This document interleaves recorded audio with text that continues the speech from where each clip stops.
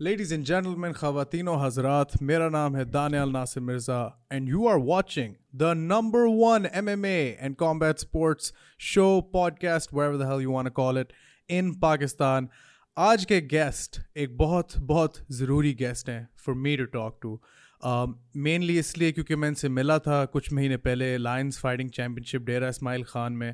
हम दोनों साथ इकट्ठे ट्रैवल किया था. शाहीन एमएमए मैनेजमेंट, मुज़म्मिल अज़ीज़ ने पूरा वो ट्रिप अरेंज कराया, तो पूरा टूर्नामेंट पूरी फाइट नाइट अरेंज कराई थी. And the man I am gonna be talking to today, ladies and gentlemen, none other than Abdul Rahman, South Asian Games 2019, 79 kilos freestyle wrestling gold medalist.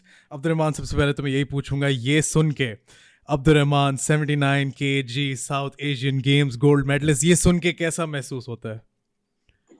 बिस्मिल्लाहिर्रहमानिर्रहीम। शुक्रिया Daniel भाई, आपका बहुत बहुत बहुत अच्छा लगता है। माशाल्लाह, अल्लाह पाक ने मुझे गोल्ड मेडल से नवाजा, और एक गोल्ड मेडल की तो कदर आपको पता है कि स्पोर्ट्समैन जो होता है, जो लगन से लगा होता है इसमें, स्पोर्ट्स में मेहनत कर रहा होता है, और जब उसको मेहनत का उसका अल्लाह पाक उस मेहनत का फल उसे अता करता है, तो फिर वो तो उसके लिए एक बहुत फख्र की बात होती है।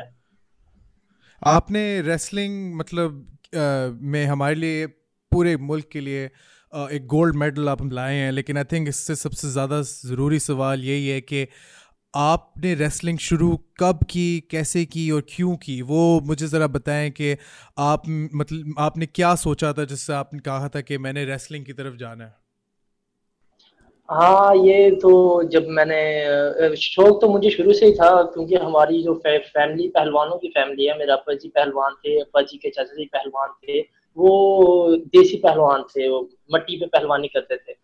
और अब्बा जी बहुत अच्छे पहलवान थे। सादकाबाद के रुस्तम सादकाबाद वो टाइटल होता है, जो शहर का बड़ा पहलवान होता है उसे रुस्तम के नाम से पुकारा जाता है ना।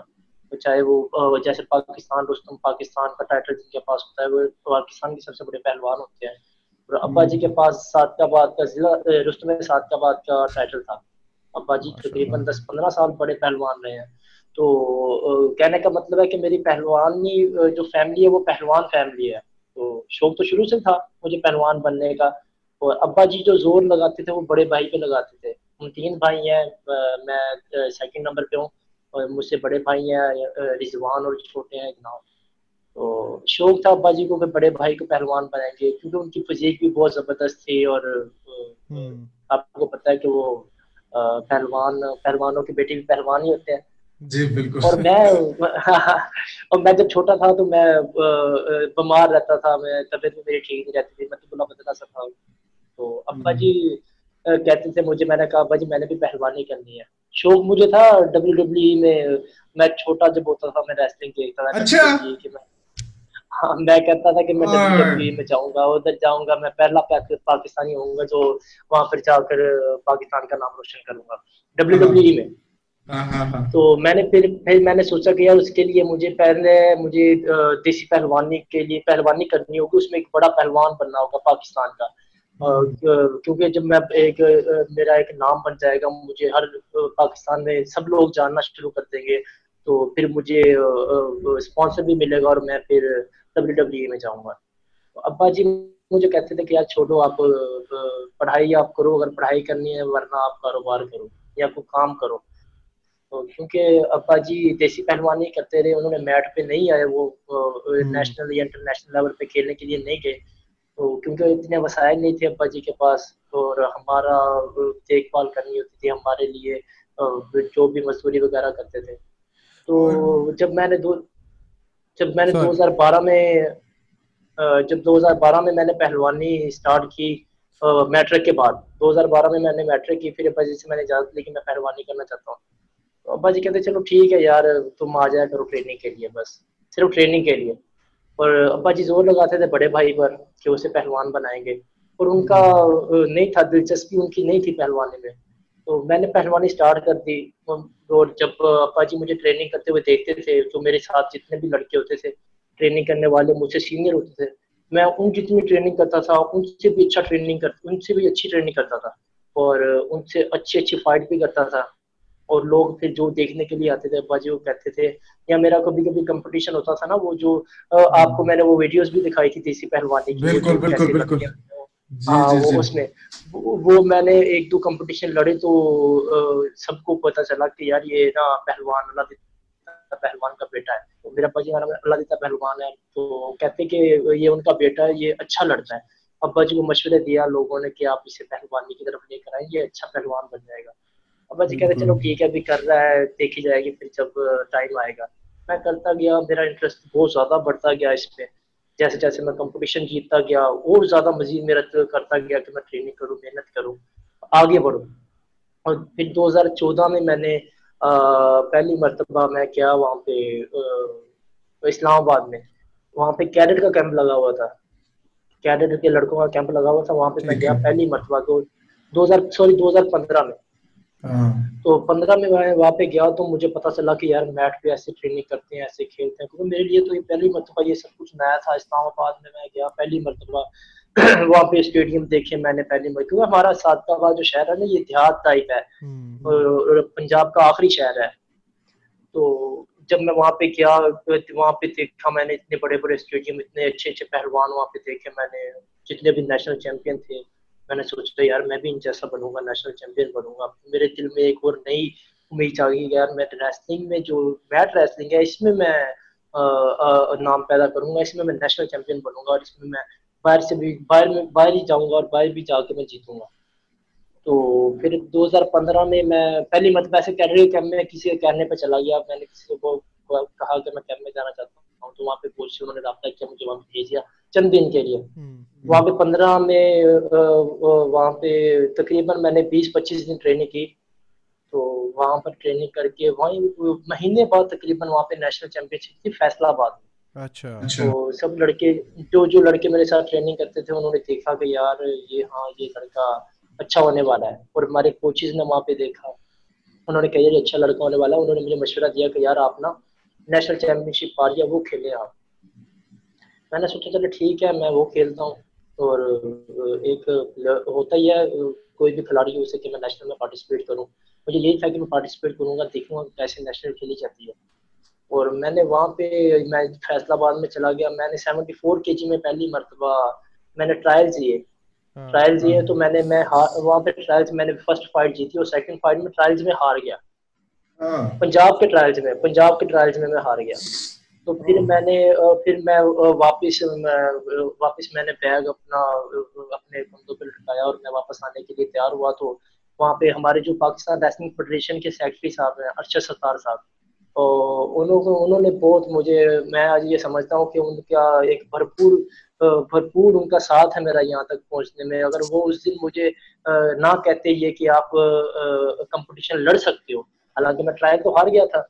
उन्होंने मुझे कहा कि आपका वेट कितना है। मैंने कहा मेरा 74 kg वेट है, क्योंकि मैंने जो पहली फाइट जीती थी ना, वो बहुत जबरदस्त फाइट जीती थी। मुझे इतना एक्सपीरियंस नहीं था, तो मैं दूसरी फाइट में ना बहुत ज्यादा मुझे थकावट हो गई। तो मैं फाइट पहले बहुत टफ हुई थी, मैं हार गया वो दूसरी फाइट। उन्होंने कहा बेटा आप 70 kg वेट करो तो कल आप नेशनल चैंपियनशिप खेलोगे।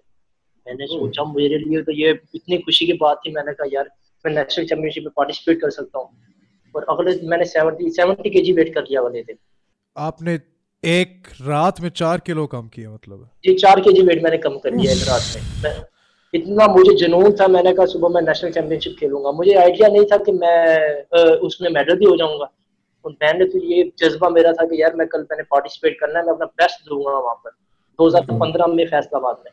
और फिर मैंने अगले दिन कंपटीशन हुए। पहला मेरा फाइट पहले मेरी आई पंजाब के लड़के के साथ, जहाँ पे मैं ट्रायल हार गया था ना, वहां पर 74 kg में लड़ा था। उसके छोटे भाई के साथ मेरी फाइट आ गई 70 kg वेट में, पहली फाइट आ गई उसके साथ। और उसे मैंने 10-0 की लीड, 10-0 पॉइंट होते हैं हमारे, 10-0 की लीड होती है, मैंने 10-0 की लीड से उसे जीत लिया। फिर मेरा नेक्स्ट फाइट मेरी हुई, फिर मैंने वो फाइट भी एक जीती। शायद वो पुलिस का लड़का था या किसी और महकमे का था, मुझे सही तरह से याद नहीं। तो फिर अगली फाइट मैंने आर्मी के साथ आ गई मेरी। आर्मी का आपको पता है कि नेशनल चैंपियनशिप में हमारे रेसलिंग में आर्मी वापटा ये दो ही बेस्ट होती है। ये पंजाब का लड़का होता है, पंजाब के लड़के तो मैंने पहले जीता हुआ था। और जो आर्मी का लड़का खेल रहा था वो तो आर्मी के एक सीनियर प्लेयर थे, अब वो कोच है। तो उनके साथ मेरी फाइट हुई और मैं उनसे फाइट हार गया। जब मैं फाइट हारा तो मैं सोचा यार चलो मैंने पार्टिसिपेट तो कर लिया ना, ये तो बिल्कुल। मेरे लिए बहुत फख्र की बात है, ये मैंने पार्टिसिपेट कर लिया। वहाँ से सादकाबाद से एक देहात टाइप का पंजाब का आखिरी शहर है, वहाँ से आकर मैंने पार्टिसिपेट नेशनल चैंपियनशिप में किया और फाइट भी जीता। बिल्कुल। और फिर मैं आर्मी वाले लड़के से फाइट हार कर मैं बैठा हुआ था, तो मेरा कोच वहाँ पे जो सिंध का कोच था वो मुझे उसने आकर कहा कि यार आपकी फाइट है ब्रॉन्ज मेडल के लिए। मैं फिर वही जुनून मुझ में आ गया, मैंने सोचा यार ये तो बड़ी जबरदस्त मेरे लिए बात है कि मैं ब्रॉन्ज मेडल की फाइट लड़ूंगा अगले दिन। तो बिल्कुल। उसकी अगले दिन फाइट होनी थी, तो जो फाइनल्स होते हैं ब्रॉन्ज के और गोल्ड के वो अगले दिन होते हैं। हाँ जी। तो फाइटें कंप्लीट हुई, मैं वहीं पर ठहर गया रात। तो उन्होंने जहाँ पे वो दी हुई थी, रिहाइश दी हुई थी हमारी फेडरेशन ने, वहाँ पे ठहर गए। तो फिर मैंने अगले दिन मैंने फाइट की और मैं अल्हम्दुलिल्लाह वहाँ पे ब्रॉन्ज मेडल हो गया माशाल्लाह। नेशनल चैंपियनशिप का। और फिर तो वो दिन था कि मैं इतना जुनून था मुझ में, मैं ये कह रहा था कि यार नेक्स्ट नेक्स्ट ईयर इंशाल्लाह मैं नेशनल चैंपियन बन जाऊंगा। मैं वो हाँ सोच के बिल्कुल। वहां से निकला, वो मैं सोच के वहां से निकला। और जब मैं वापस आया तो मैंने इतनी इतनी ट्रेनिंग की, वो जैसे एक नेशनल चैंपियन मैं जहाँ जैसे मैंने वहाँ पे देख कर आया था, वो जो उस वक्त नेशनल चैंपियन थे अपने अपने वेट में। तो मैंने उन्हें देखा ट्रेनिंग करते हुए, मैंने कहा यार हाँ मैं ये कर सकता हूँ, मैं करूँगा। और मैं वापस आकर सादकाबाद में अपने शहर में ट्रेनिंग खूब की। और तकरीबन और फिर दोबारा मैंने 2016 में 2016 में मैंने मुझे हमारे जो वापटा के कोच है, जिस महकमे में हूँ ना मैं वापटा में हूँ, तो वापटा बिल्कुल। के हमारे कोच है उस्मान उस्मान भाई हैं सियालकोट के। तो अभी वो हमारे कोच हैं फैसलो। उन्होंने मुझे कहा, उन्होंने मुझे फोन किया कि यार जो हमारे सीनियर कोच है वो आपको बुलाना चाहते हैं वहाँ पर, आप आओ। वहाँ पर लाहौर में कैंप लगा हुआ है साउथ एशियन गेम्स का। अच्छा देखिए उस वक्त भी साउथ एशियन गेम्स का कैंप लगा हुआ था, और मुझे आइडिया नहीं था कि साउथ एशियन गेम्स के का कैंप लगा हुआ है। मुझे बस यही था कि मैं वापडा जॉब के लिए गया था वहाँ पे फैसलाबाद में। हमारे कोच हैं हाजी मोहम्मद अनवर, ओलंपियन, फैसलाबाद के रहने वाले हाँ। हैं। तो हाँ अभी वो रिटायर हो चुके हैं। तो उन्होंने मुझे उस्मान भाई ने कहा कि वो कोच कह रहे हैं कि आप ना बुला दो उन्हें यहाँ पे आते हैं। मैं वहाँ पे चला गया। वहाँ पे गया तो मैं तकरीबन 10-15 दिन बाद ना दानियल भाई वहाँ पे ट्रायल थे साउथ एशियन अच्छा। गेम्स के लिए। साउथ एशियन गेम्स के लिए ट्रायल थे, तो मेरा पासपोर्ट भी नहीं बना हुआ था। मुझे पता चला लड़कों ओह, को से यार कि ना यहाँ पे ट्रायल्स हो रहे हैं, आपने ट्रायल्स देने हैं। मैंने कहा जी देने हैं। तो उन्होंने पूछा मुझसे आपका पासपोर्ट बना हुआ है? मैंने कहा यार वो तो नहीं बना हुआ मेरा पासपोर्ट। उन्होंने कहा फिर आप ट्रायल नहीं दे सकते। मैंने सोचा, हाँ। मैंने उस्मान भाई को कॉल की, मैंने उस्मान भाई जो हमारे कोच हैं कॉल की, मैंने कहा यार मेरा इस तरह पासपोर्ट नहीं बना हुआ तो मैं क्या करूँ। तो उन्होंने कहा अपना पासपोर्ट बनवा लो अगर नहीं बना हुआ तो। मैं उसी हाँ। दिन मैं कोच से इजाजत ली, अपने कोच से इजाजत ली, वापस घर आया। मैं सादकाबाद से, लाहौर से सादकाबाद 12 घंटे का सफर था। तो ये मोटर पे बन चुका है ना जिससे सफर कम हो गया है। हाँ तो जी। 12 घंटे का सफर था। मैं सादकाबाद में आया, पासपोर्ट बनवाया, फिर वापस चला गया मैं लाहौर में। ओह। 2 दिन बाद ट्रायल थे, 2 दिन बाद ट्रायल थे मेरे। पासपोर्ट बनने के लिए मैंने दे दिया। मैंने कहा 3-4 दिन बाद ये मुझे चाहिए लाजमी। उन्होंने कहा ठीक है हम आपके पीछे भेज देंगे, आप चले जाएं। वहाँ पे सबको पता था कि यार ये इसका पासपोर्ट नहीं बना हुआ, ये ट्रायल नहीं दे सकता। तो मैंने, जब उन्होंने कहा कि मुख्तलिफ वेट कैटेगरी होती है हमारी, उन्होंने कहा कि मुख्तलिफ वेट कैटेगरी में लाइन से बैठ जाओ जो जो प्लेयर ट्रायल देना चाहते हैं। मैं 70 kg के लाइन में मैं बैठ गया वहाँ पर। मैंने कहा मैंने भी ट्रायल देने हैं। ओह, तो सब हंसने, सब जो वहाँ पे लड़के, आपको पता है कि हाँ। जब लड़का नया नया आता है, हाँ, बस उन्हें ये था कि ये बिल्कुल। नेशनल खेला था, उसमें ब्रॉन्ज मेडल हुआ है। और बाकी जो लड़के हैं 70 kg में वो इससे अच्छे हैं, वो इसे जीत लेंगे। उनके जेहन में ये था। और मेरे जेहन में अल्लाह ने मेरे लिए कुछ और सोचा हुआ था, मेरे जेहन में कुछ और था। अल्लाह पाक ने मेरे लिए कुछ और बेहतर सोचा हुआ था, मेरे लिए किया हुआ था मेरे लिए बेहतर। तो और मैंने जब मैंने ट्रायल दिए तो मैंने ट्रायल पहली फाइट जो मैं जिससे हारा था मैं फैसलाबाद हाँ जी, हाँ जी, हाँ जी। आर्मी के लड़के से। हाँ, हाँ, हाँ। हाँ हाँ वो बहुत अच्छे प्लेयर, आर्मी के प्लेयर को जीत गया, जो कि एक इतना अच्छा प्लेयर है। और वो एशिया के भी मेडलिस्ट हैं, वो एशिया के गोल्ड मेडलिस्ट हैं, वो जिनको मैंने जीता था आर्मी के प्लेयर को। तो जब और मैंने उन्हें जीत मतलब लिया तो जो नेशनल गेम्स में जिससे आप हारे थे आर्मी का प्लेयर, उसी से फिर आपका इस साउथ एशियन गेम्स के 70 kg ट्रायल से मैच पड़ा और आपने फिर उनको हरा दिया। हाँ उन्हीं के साथ फिर मैंने ट्रायल जब उनको मैं जीत गया 70 kg में। और हम 3 लड़के थे ट्रायल्स के लिए साउथ एशियन गेम्स 2016 में। मैं उन्हें जीत गया, आर्मी के लड़के को। उसके बाद मेरी वापडा के साथ फाइट आ गई। वो सब परेशान हो गए कि यार ये आर्मी का जो लड़का था वो वापडा के लड़के से अच्छा था, बहुत अच्छा था। हाँ। और जब मैंने उसे जीत लिया तो सबको ये था कि यार ये इसे भी जीत जाएगा। और तो मैं वहां पे अकेला था, मेरा कोच जो थे मैं नया नया था वहां पर, तो मुझे सपोर्ट करने के लिए इतने ज्यादा लड़के नहीं थे वहां पर, एक दो लड़का होगा वहां पे जो मुझे सपोर्ट करने के लिए था। तो मैं जब सेकंड फाइट मेरी हुई, मेरा पहले भी उस फाइट में आर्मी के साथ जिसके साथ फाइट थी उसके साथ मेरा बहुत ज्यादा टफ फाइट थी, बहुत जोर लग चुका था उसके साथ। और फिर जब मेरी वापडा वाले के साथ फाइट आई तो इतनी ज्यादा टफ फाइट हुई दानियल भाई कि लास्ट सेकंड में मैं जाके उसे जीत गया। लास्ट सेकंड में मैंने उससे पॉइंट ले लिया, तकरीबन 2-3 सेकंड में मैंने उससे पॉइंट ले लिया, लास्ट 3 सेकंड में मैं जीत गया उसे। मेरी सिलेक्शन हो गई वहां पर। तो मैं तो मुझे इतनी खुशी कि मैं यार ये साउथ एशियन गेम्स के लिए, इंटरनेशनल इवेंट के लिए मैं ट्रायल जीत गया हूँ। मैंने फोन किया अब्बा जी को घर, अब्बा जी कहें यार ये नहीं हो सकता, ये आप कैसे वो माने ना, वो अब्बा कहें जी ये तो नहीं हो सकता। अब्बा जी आपको कह रहे अब्बा थे जी, कि बिजनेस संभालो यार, आपने तो साउथ अब्बा एशियन जी, गेम्स। और मैंने ट्रायल जब जीत लिए तो अब्बा जी इसमें राजी भी नहीं थे कि मैं लाहौर में जाऊं उसमें इस मैट रेसलिंग में, अब्बा जी इस पे भी राजी नहीं थे। तो मैंने फिर उन्हें बहुत मुश्किल से मनाया कि नहीं मैंने जाना है, करना है, मुझे शौक है बहुत ज्यादा, मुझे जाने दे, एक चांस तो दे मुझे आप। हाँ एक जी। चांस पे मैं आया था लाहौर में, लास्ट चांस था मेरे पास कि मैं लास्ट, पहले भी एक बार मैं इस्लामाबाद में जा चुका था, वो ब्रॉन्ज मेडल जब हुआ था मैंने बताया। हाँ जी। तो जब मैं ट्रायल जीता मैंने अब्बा जी को कॉल किया, अब्बा जी मैंने ट्रायल जीते हैं साउथ एशियन गेम्स के। अब्बा जी यकीन ना करे यार ये नहीं हो सकता, ये आप झूठ बोल रहे हो, जो क्या है ये, आप नहीं जीत सकते, ये ऐसा हो ही नहीं सकता। तो जब अब्बा जी के दोस्त ने फोन किया वहाँ पे आर्मी के लड़कों को, यार वो ट्रायल जीत गया, उन्होंने कहा मुबारक हो यार आपका लड़का ट्रायल जीत गया। तो अब्बा जी तो बहुत खुश हुए, यार ये तो बहुत जबरदस्त हो गया, ये हमारा लड़का तो माशाल्लाह, ये तो सिलेक्शन होगी उसकी नेशनल टीम में। मतलब अब्दुर्रहमान, आप इस तरह सोचो कि ये वापडा, आर्मी, ये सब के जो मतलब सब के सब जो एथलीट्स जिनके साथ आप compete करते हो उन सब के प्रॉपर ट्रेनिंग कैंप्स होते हैं, जैसे कि आपने बताया इन सब के मतलब सारे रेजिमेंट्स। और जैसे आपने कहा ये आर्मी बेस्ट है, उसके बाद वापडा, ये पहले से एक अंडरस्टूड बात है कि यही इस तरह की रैंकिंग्स हैं कि आर्मी का प्लेयर बेस्ट होगा, फिर वापडा का होगा, फिर आप तो नेशनल गेम्स के बाद आपने कहा है कि आप तो वापस सादिकाबाद ही आए थे, तो आपने सारी अपनी ट्रेनिंग सादिकाबाद में की है। जी वो, अब मैंने जैसे दानिल भाई आपको पहले बताया कि अब्बा जी पहलवान थे, देसी पहलवान थे, बड़े अच्छे पहलवान थे वो देसी पहलवानी में बहुत उनका नाम भी था। तो और मैंने उनसे आप ट्रेनिंग की वहां पर वापस आकर, और उनसे ट्रेनिंग की। जी जी।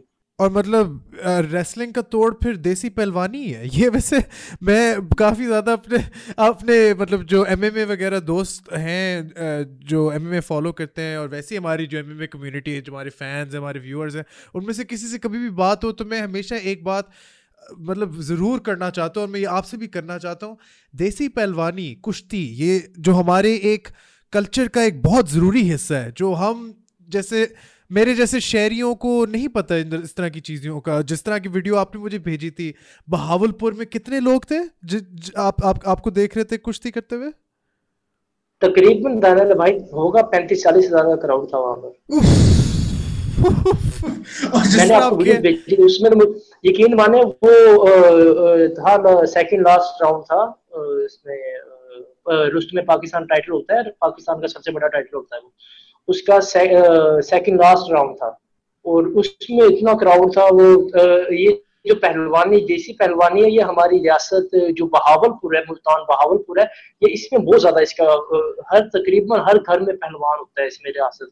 तो ये इसका शौक यहाँ पे बहुत है, वहाँ पे जितने भी ज़ईफ लोग हैं तो वो जी ये इसमें बहुत इंटरेस्ट रखते हैं, ये नौजवान लड़के ये बहुत इसमें दिलचस्पी रखते हैं। एक एक पहलवान, एक जो कुश्ती, जो जिस तरह आपने कहा मिट्टी में लड़ने वाले, उसकी एक ट्रेनिंग के बारे में मुझे थोड़ा सा बताएं, क्योंकि मैंने काफ़ी चीज़ें पढ़ी हैं। मैं एकेडमिक राइटिंग्स जो होती हैं वो भी पढ़ी, उसमें भी यही लिखा होता है। वैसे भी किसी से बात करो तो वो कहते हैं को 1000 बैठक लगानी होती हैं, और फिर 2000 ये वो, और फिर एक एक मतलब खुराक और आपकी जो डाइट होती है वो भी अलग। उसके बारे में ज़रा मुझे कुछ बताएं, क्योंकि जैसे आप बता रहे हैं एक ट्रेंड रेसलर को एक पहलवान हरा सकता है, और ये एक बात है जो हमारी जैसे मीडिया पिकअप नहीं करती, क्योंकि आप एक आपकी जो ट्रेनिंग है वहां से शुरू हुई और अब आप जाके South Asian Games gold medalist हैं, तो हम लोग ज्यादातर अपने पहलवानों में क्यों नहीं इन्वेस्ट करते कि वो ओलंपियंस जाके बने, कि वो आगे जाके हमारे लिए और गोल्ड मेडल्स लाए। लेकिन उससे पहले जरा मुझे बताएं कि एक पहलवान की ट्रेनिंग और डाइट कैसी होती है। जी जी जी। दानियल भाई, बात यह है कि जो देसी पहलवान होते हैं ना, देसी पहलवानी में हम जैसे आपने कहा है कि हजार हजार बैठक लगा देते हैं, वो बिल्कुल ये बात ठीक है आपकी। जो पहलवान देसी पहलवान होते हैं हजार हजार बैठकें लगाते हैं, दो दो हजार, तीन तीन हजार बैठक भी लगाते हैं वो। मैंने जो जैसे बताया ना आपको कि हमारे कोच हैं उस्मान, सियालकोट के उस्मान शाहिद, वो तीन तीन हजार बैठक लगाते थे। आप यकीन माने, सुबह टाइम वो कैंप में सुबह उठते थे लड़के हमारे, जो अब अभी हमारे अभी जो कोच हैं, करंट कोच हैं जो हमारे फरीद अली, वो हमें बताते हैं कि हम उनके साथ कैंप में रहते थे तो वो तीन तीन हजार बैठक लगाते थे सुबह नमाज के टाइम, नमाज पढ़कर। और यहाँ पे हमारे जो पहलवान है, हमारे साथ के बाद में जितने भी पुराने पहलवान थे, अब्बा जी समेत, सब बताते हैं कि हम दो दो हजार बैठक लगाते कब थे, सुबह नमाज पढ़कर। फिर वो इनकी डाइट में होता है, देसी पहलवानी की डाइट में होता है, वो मुरब्बे होते हैं, वो आमले का मुरब्बा और वो सेब का मुरब्बा और बी का मुरब्बा, ये मुरब्बे खाते हैं सुबह टाइम, मुरब्बा खाते हैं, नमाज पढ़कर मुरब्बे वगैरह खाते हैं, फिर उसके बाद ट्रेनिंग स्टार्ट कर देते हैं। जितनी भी ट्रेनिंग करनी होती है, हजार दो हजार बैठक लगानी होती है, ये 2000 हजार टन लगाने होते हैं, ये लगाकर उसके बाद फिर नाश्ता करते हैं, फिर सोते हैं। दोपहर में फिर यही जो मामूल के मुताबिक जो गोश्त वगैरह के साथ रोटी खाते हैं। और उसमें होता ये है कि मक्खन भी होता है, उसमें मक्खन देसी घी, आपको पता है ये देसी हाँ पहलवान के जी, लिए हाँ ये तो जी, बहुत बिल्कुल जरूरी होता है ना। बहुत और जरूरी फिर होता है। जी जी, तो फिर दोपहर में तकरीबन 4 बजे खाड़ा, खाड़ा जो होता है मैंने आपको दिखाया था, हाँ हाँ मट्टी, जी, हाँ जी, मट्टी हाँ पे जी, खड़ा, उससे वो ना ऐसी होती है जिसे हम कहते हैं, वो कस्सी होती है ना जो जिससे खड़ा खोदते हैं। हाँ जी, हाँ, उसके साथ वो बड़ी बड़ी भारी होती है, तकरीबन वो हाँ 15-20 किलो की, 15-20 किलो की वो होती है। वो उसके साथ खाड़ा खोदते हैं, फिर वो जब खोद देते हैं तो उसमें फिर वो स्वागा होता है, वो फट्टी लकड़ टाइप बड़ा सा बना होता है, वो भी काफी भारी होता है। उसको ऐसे अपनी गर्दन में पहनते हैं और पीछे लड़के को कहते हैं खड़े हो जाओ, फिर उसे खींचते हैं जिससे उनकी टांगों में जोर लगे। फिर वो करते हैं, फिर उसके बाद वो मट्टी पे देसी वो शुरू कर देते हैं अपना, जिसे हम कहते हैं जोर करना, प्रैक्टिस करते हैं। हाँ ये हमारे अखाड़े का मामूल होता है। रात में फिर वो सरताई बादाम वगैरह रगड़ते हैं, बादामों की सरताई बनाते हैं, वो बना के वो पीते हैं, और देसी घी दूध वगैरह ये सब चीजें इसमें देसी पहलवानी में आती हैं। और होता ये है इसमें देसी पहलवानी में और मैट में, आपने कहा कि देसी पहलवानों पे इन्वेस्ट करे तो फिर वो ओलंपिक्स में और वर्ल्ड में वो मेडल ला सकते हैं। देसी पहलवानी में और दानियल भाई मैट में बहुत फर्क होता है। मैट के लिए जो जरूरी होता है उसमें आपको स्पीड, और स्पीड भी बहुत जरूरी होती है, और उसमें आपको कार्डियो स्टैमिना बहुत जरूरी होता है। उसमें तकरीबन जो देसी पहलवान होते हैं ना, देसी पहलवान में ये होता है कि जब उसे नीचे बैठ गया तो उसके ऊपर उसने पकड़ के बैठा हुआ है, चाहे वो घंटा बैठा रहे नीचे, आधा घंटा बैठा रहे, जितनी देर बैठा रहे, रेफरी ने ये नहीं कहना कि आप सामने खड़े हो जाओ। और मैट में तो आपको पता है कि सिर्फ 3-4 सेकंड के लिए भी खड़े हो जाएं, हाथ पकड़ ले, वो छुड़वा देते हैं रेफरी कि दोबारा से स्टार्ट करो फाइट। और जो फाइट ना करे उसके खिलाफ काशन लग जाता है कि आप पॉइंट लोगे तो, वरना आप अगर पॉइंट ले लिया ठीक है, वरना आपके खिलाफ पॉइंट हो जाएगा। और इसको मैट में और इसमें मट्टी में बहुत ज्यादा फर्क है। जो ये मट्टी के पहलवान जो होते हैं, मैं भी मट्टी का पहलवान था, अभी भी करता हूँ, और ये नहीं कर पाते जब मैट पे जाते हैं। वो मैट वाले जो लड़के होते हैं वो इनसे काफी अच्छे होते हैं। जो हमारी रेसलिंग फेडरेशन है, उन्होंने बहुत जबरदस्त काम किया हुआ था, अभी भी कर रहे हैं वो, कि रेसलिंग मैट फ्राहम कर रहे हैं, ये देसी अखाड़े वालों को मैट दे रहे हैं कि यार आप लोग मैट पे भी करो, देसी के साथ साथ आप मैट पे भी करो, ताकि आप इंटरनेशनल लेवल पे भी पाकिस्तान का नाम रोशन कर सको। पाकिस्तान में तो आप करते ही हो, अपने इलाके का नाम रोशन करते हो। आप लोग पाकिस्तान में एक उभर के सामने आते हो कि यार सब पाकिस्तान के एक अच्छे पहलवान हो, पर आप इंटरनेशनल लेवल पे कुछ नहीं कर सकते। इसलिए वो हमारी जो फेडरेशन है वो बहुत एफर्ट करती है इस पे, वो मैट फ्राहम कर रही है, रियासतों में फ्राहम कर रही है। अभी हमारे जो सेक्रेटरी साहब हैं उन्होंने मुझे कहा कि हम आपको मैट देंगे इंशाल्लाह, ये सूरत जरा अच्छी हो जाए हमारी। और हमारी फेडरेशन के भी हालात इतने ठीक नहीं है, फंडिंग नहीं मिल रही उन्हें। पाकिस्तान स्पोर्ट्स बोर्ड ने 2 साल से तकरीबन फंडिंग रोकी हुई है। वो कह रहे हैं कि ये हमारा फेडरेशन का और पाकिस्तान स्पोर्ट्स बोर्ड का थोड़ा मसला चल रहा है, जी। जिसके तहत उनका होंगे कोई मसले जिससे वो हमें फंड नहीं दे रहे, ना हमारे कैंप लगवा रहे। लेकिन मतलब वो तो मसले मेरे ख्याल से पाकिस्तानी स्पोर्ट्स और स्पोर्ट्स बोर्ड में बहुत ज़्यादा हैं और बहुत सालों से हैं और वो रहेंगे मेरे ख्याल से।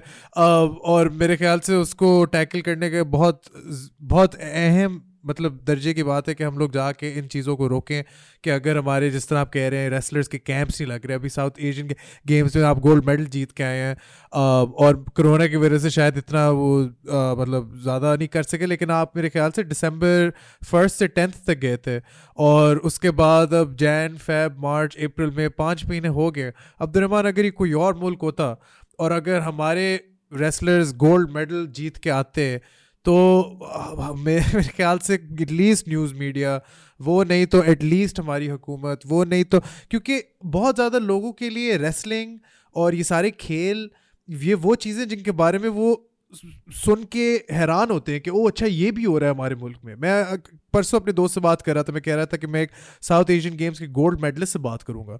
मेरा दोस्त कहता है अच्छा साउथ एशियन गेम्स भी होती है? मैंने कहा हाँ, लेकिन उसमें हमारा लड़का रेसलिंग में जीत के आया। वो कहता है अच्छा हमारे लोग रेसलिंग भी करते हैं? मैंने कहा हाँ, वो सिर्फ रेसलिंग नहीं करते, वो गोल्ड मेडल जीत के आए। वो कहता है अच्छा गोल्ड मेडल जीत के आए? तो लोगों को एकदम से वो हैरानगी होती है यार कि ये हो भी रहा है। जी जी जी दानिल भाई, इसमें ये है ना कि हमें पाकिस्तान स्पोर्ट्स बोर्ड, हमारी जो फेडरेशन है वो हमें बहुत ज़्यादा सपोर्ट करती है इसमें। पाकिस्तान स्पोर्ट्स बोर्ड अभी जब हमें ये प्राइज हमें दिया गया है पाकिस्तान स्पोर्ट्स बोर्ड की तरफ से इस्लामाबाद में 24 तारीख को, उसमें हमारे जो सेक्रेटरी अरशद सत्तार साहब हैं उन्होंने यही उनके सामने जो फेडरल मिनिस्टर हैं उनका नाम है डॉक्टर फहमीदा मिर्जा, उनसे यही बात की कि आप हमें फंड दें ताकि हम अपने लड़कों को। दानिल भाई, ये बात बहुत अहम बात ये है कि इसमें रेसलिंग में हॉकी के बाद तकरीबन सबसे ज्यादा मेडल जो है ना पाकिस्तान में रेसलिंग के पास है। हर इवेंट पे आप ये देख लें, हर इवेंट पे हमारे रेसलिंग के गोल्ड सिल्वर ब्रॉन्ज कोई ना कोई मेडल लाजमी होता है। जो भी इवेंट हो अल्हम्दुलिल्लाह उसमें मेडल लेकर आते हैं हमारे लड़के। इतनी ज्यादा मेहनत करते हैं उसमें हमारे लड़के जितने भी होते हैं रेसलिंग में। आपको शायद आइडिया ना हो इस बात का कि एक जो रेसलर होता है उसके लिए आप एमएमए के बारे में, आप एमएमए का ही देख लें आप कि एमएमए कितनी वो है, वो करते हैं। तो इसमें हमारे जो हैं पाकिस्तान स्पोर्ट्स बोर्ड है हमारा, उसे चाहिए कि वो हमें ज्यादा से ज्यादा कैंप मुहैया करे। देखे ना आप दानिल भाई कि मैं सादियाबाद से मैं लाहौर, सादियाबाद में कोई यहाँ पे ट्रेंड नहीं है मैट रेसलिंग का, ना यहाँ पे मेरे पास मैट है, और मैं बहुत ना तकरीबन फिजिकल फिटनेस ही करता हूँ यहाँ पर। और जब मेरा दिल करता है कि यार मैं ना प्रैक्टिस करूँ रेसलिंग की, तो मैं जाता हूँ मट्टी पर खाड़े में जाकर वहाँ पे मेरे पास जूनियर लड़के हैं जो मेरे स्टूडेंट हैं, उनके साथ मैं ट्रेनिंग करता हूँ। और मुझे बहुत मुश्किल होती है जब मैं लाहौर में जाता हूँ ट्रेनिंग के लिए, वहाँ पे जाकर फिर मुझे 10-15 दिन लगते हैं वहाँ पे सेटअप करने के लिए अपना मैट पे। आपको पता है कि नई जगह पे नई चीज पे ट्रेनिंग करना बहुत मुश्किल होता है, और हमें कुछ भी ना मैट वगैरह भी नहीं दे रहे। यहाँ पे हमारे साथ के बाद में जिला इमरान खान में मैट पड़ा हुआ है, वो एक बहुत पेचीदा मसला है इनका, ये शुरू से चलता आ रहा है। हाँ, और ये मेरे ख्याल से चलता रहेगा भी, और मेरे ख्याल से इसका तोड़ आहिस्ता आहिस्ता वक्त के साथ ही आएगा जब आप जैसे रेसलर्स और आप जैसे एथलीट्स हमें और रिप्रेजेंट करते रहें उस पॉइंट तक, जब तक के जो भी स्पोर्ट्स बोर्ड हो या कोई भी हो वो आपको देख के या रेसलर्स को देख के कहे कि अच्छा अब हम इनको और मज़ीद इग्नोर नहीं कर सकते, ये ही हमारी फ्यूचर है। अब्दुर्रहमान, आपके आगे क्या गोल्स हैं? आपने ओलंपिक्स की तरफ जाना है, आपने प्रोफेशनल फाइटर बनना है? मुझे पता है आपने थोड़ी एमएमए ट्रेनिंग की है रोक जाके लाहौर में।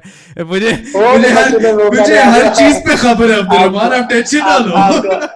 आपको पता है वो आप अपने इवेंट भी वहाँ पे देखा था कि वो आतिफ भाई के लिए मैं वहाँ पे ट्रेनिंग के लिए उन्हें ट्रेनिंग करवा था, रॉक में मैं ट्रेनिंग करवा रहा था, शाहीन में भी करवा रहा था। और वहाँ पे उन्हें लड़कियों को जितनी मुझे थोड़ी बहुत रेसलिंग आती है वो मैं उन्हें बताता था रोज कि डिफेंस कैसे करते हैं, अटैक कैसे करते हैं, ये सब कुछ। और मैं स्पेशली मैं वहाँ पे अपने आतिफ भाई के लिए गया था जिनकी फाइट भी थी, उनसे पहले भी मेरी बहुत ज़्यादा मोहब्बत है, दोस्ती बहुत गहरी है मेरी उनके साथ, कैंपों में भी हम रहे हैं। और दानियल भाई, ओलंपिक्स वर्ल्ड के लिए तो आपको पता है कि एक प्रॉपर प्लान होता है, जो बाहर कंट्री में भी वो तकरीबन 4 साल से वो करते हैं। तो ओलंपिक्स में जाने के लिए तो हम हमें जज्बा तो इतना होता है कि हम ओलंपिक तक पहुंचे, ओलंपिक से मेडल भी लेकर आए। पर वो दानियल भाई होता, आपको पता है कि जब तक कोई चीज जो कोई सहूलियत ना दी जाए, हमें कैंप ना दिए जाए, उस वक्त तक हम घर में बैठ के तो कुछ नहीं कर सकते ना। घर में बैठ के तो हम सिर्फ ये कह सकते हैं कि यार हम वर्ल्ड में ओलंपिक्स में मेडल में लेकर आऊंगा, बस कह ही सकते हैं। कर तब सकते हैं जब हमें पाकिस्तान स्पोर्ट्स बोर्ड कैंप दे, इंटरनेशनल टूर्स दे, हमें वो तमाम तर सहूलियात फराहम करे जिनकी रेसलर को नहीं, स्पोर्ट्समैन को जरूरत होती है। सब स्पोर्ट्समैन को दें तो फिर इंशाल्लाह जरूर हम वर्ल्ड ओलंपिक्स में मेडल ला सकते हैं। देखें ना, साउथ एशियन गेम्स में मैं अल्हम्दुलिल्लाह मेडल लेकर आया, हमारे 3 लड़के साउथ एशियन गेम्स में मेडल लेकर आए रेसलिंग में। तो अगर वो हमें ये देखेंगे यार कि साउथ एशियन गेम्स में लेकर आए, नेक्स्ट टारगेट जो है इनका, हम देखें कि क्या है वो, एशिया है, कॉमनवेल्थ है, एशिया है, या वर्ल्ड है, या ओलंपिक्स है, उसके लिए हम इन्हें तैयारी करवाएं। उसके लिए तैयारी कैसे करवाएंगे, वो हमें कैंप दें, और अच्छे कैंप दें, जिससे हम और बड़े कैंप दें।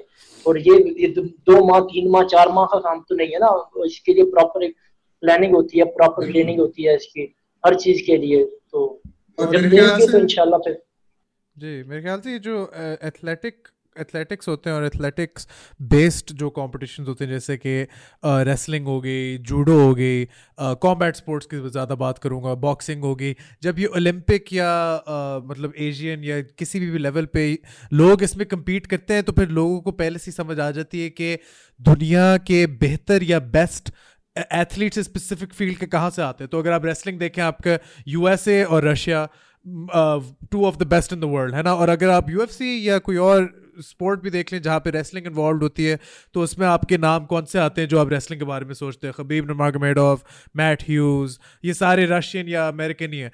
अगर पाकिस्तानी जैसे आप जीते हैं साउथ एशियन गेम्स, और नेक्स्ट स्टेप अगर फॉर एग्जांपल ओलंपिक्स हो, या बेशक ओलंपिक्स ना हो, कॉमनवेल्थ हो, या जो भी हो, अगर हमारे कोई भी वहां से गोल्ड मेडलिस्ट आता है, तो सिर्फ इसका मतलब ये नहीं होता कि हमारे मुल्क के अंदर ऐसे एथलीट्स हैं जो दुनिया के बेस्ट हो सकते हैं, क्योंकि वो अभी भी सच है। हमारे मुल्क में अभी भी ऐसे लोग हैं आप जैसे, और अभी भी ऐसे एथलीट्स हैं आप जैसे जो दुनिया के बेस्ट बन सकते हैं।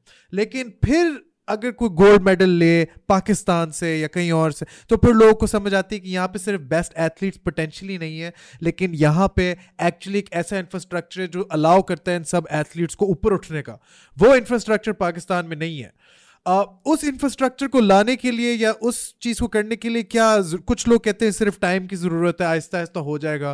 कुछ लोग कहते हैं टाइम बहुत हो गया, अभी तक कुछ भी नहीं हुआ, हम क्यों बैठे इस तरह। इसके बारे में हम कुछ कर सकें या ना कर सकें वो अलग बात है, लेकिन बात हम ज़रूर कर सकते हैं।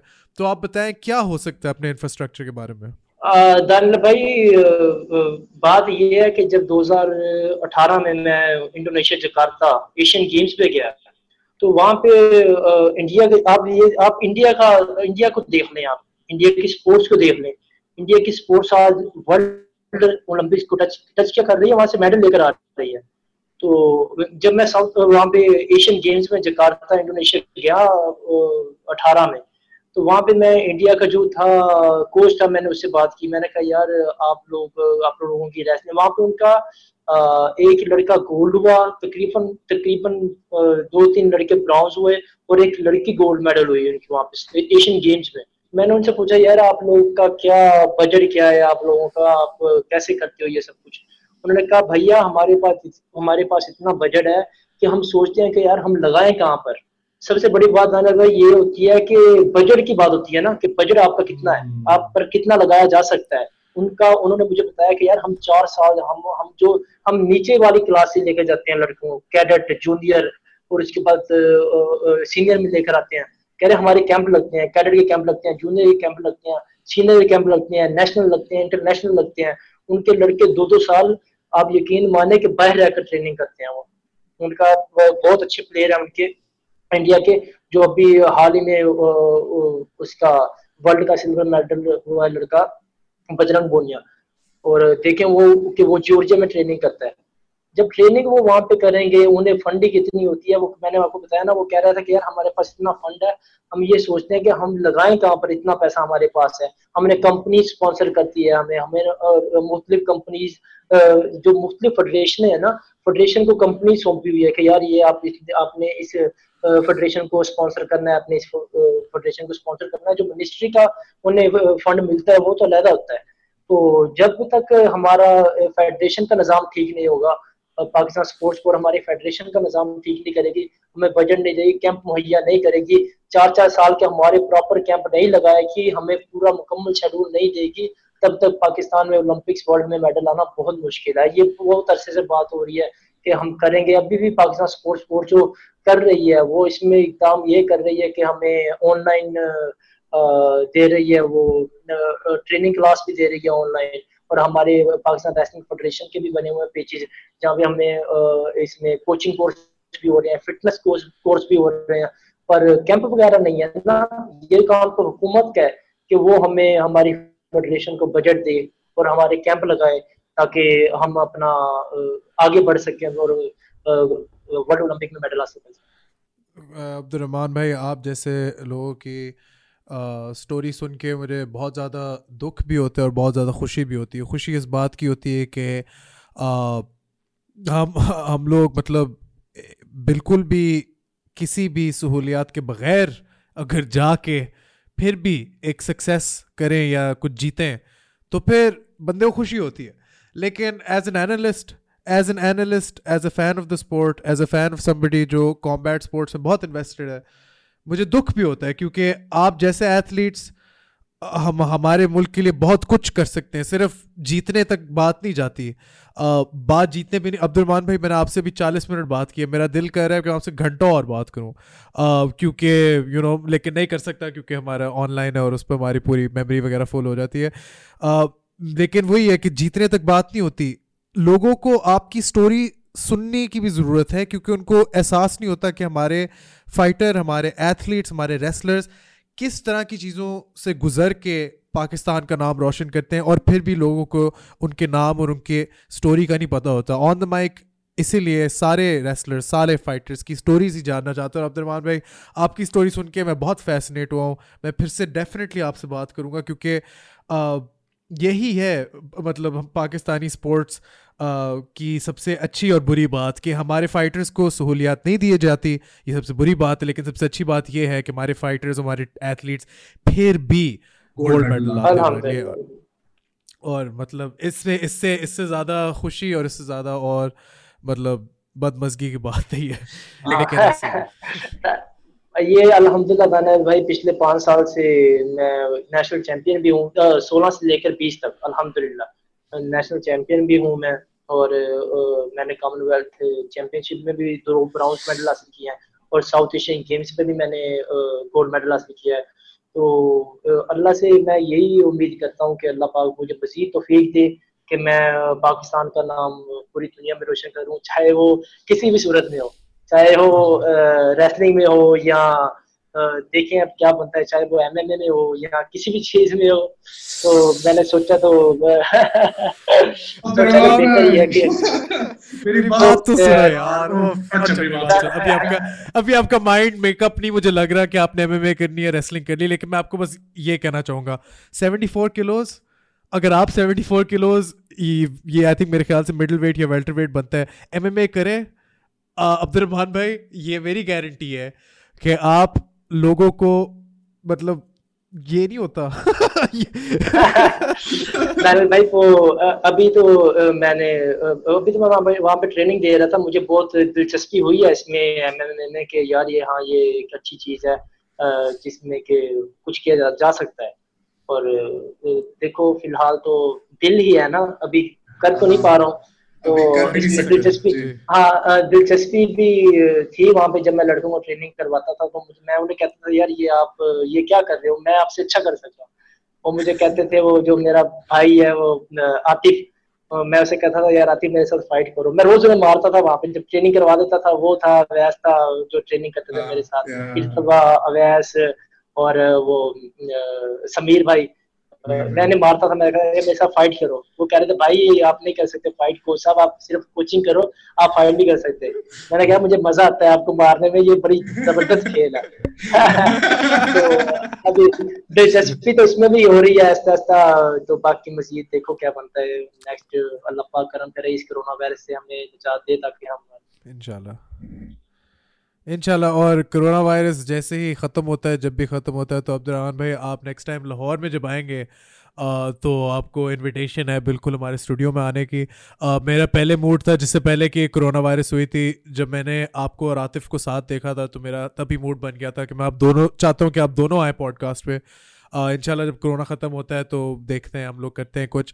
लेकिन मैं डेफिनेटली इन पर्सन आपसे बैठ के और आराम से लंबी चौड़ी बात करना चाहता हूँ। लेकिन मुझे बहुत मज़ा आया ये बात करके आपसे, और बहुत सीखा है मैंने आपसे अब्दुर्रहमान भाई, क्योंकि ये पहलवानी, कुश्ती, रेसलिंग, ये तीनों चीज़ें अलग हैं, बिल्कुल अलग हैं, और इसके बारे में मेरे जैसे केक शहरियों को नहीं पता होता। और आपने आज हम सबको, जितने भी लोग देख रहे हैं, आपने हमें बताया, तो उसके लिए मैं आपके बहुत बहुत शुक्रिया कहता हूँ। And once again 2019 South Asian Games gold medalist in freestyle wrestling, 79 kilos, Mr. Abdurrahman. Thank you so much. Thank you, Tanvir. Thank you. Shukriya. Thank you. And ladies and gentlemen, you have been watching the number one MMA, combat sports, athletics, whatever you want to call it, show in Pakistan. This is where we come, and this is where we speak, and this is where we weigh in on the way in. Make sure you go and hit that subscribe button, hit that like button, go follow us on Instagram, like us on Facebook, subscribe to us on YouTube, leave us a comment, tell us what you think about the video, and most importantly, as always, from me, from Abdurrahman, from everybody on the mic, let me just tell you to keep it tight, stick around, there's more coming.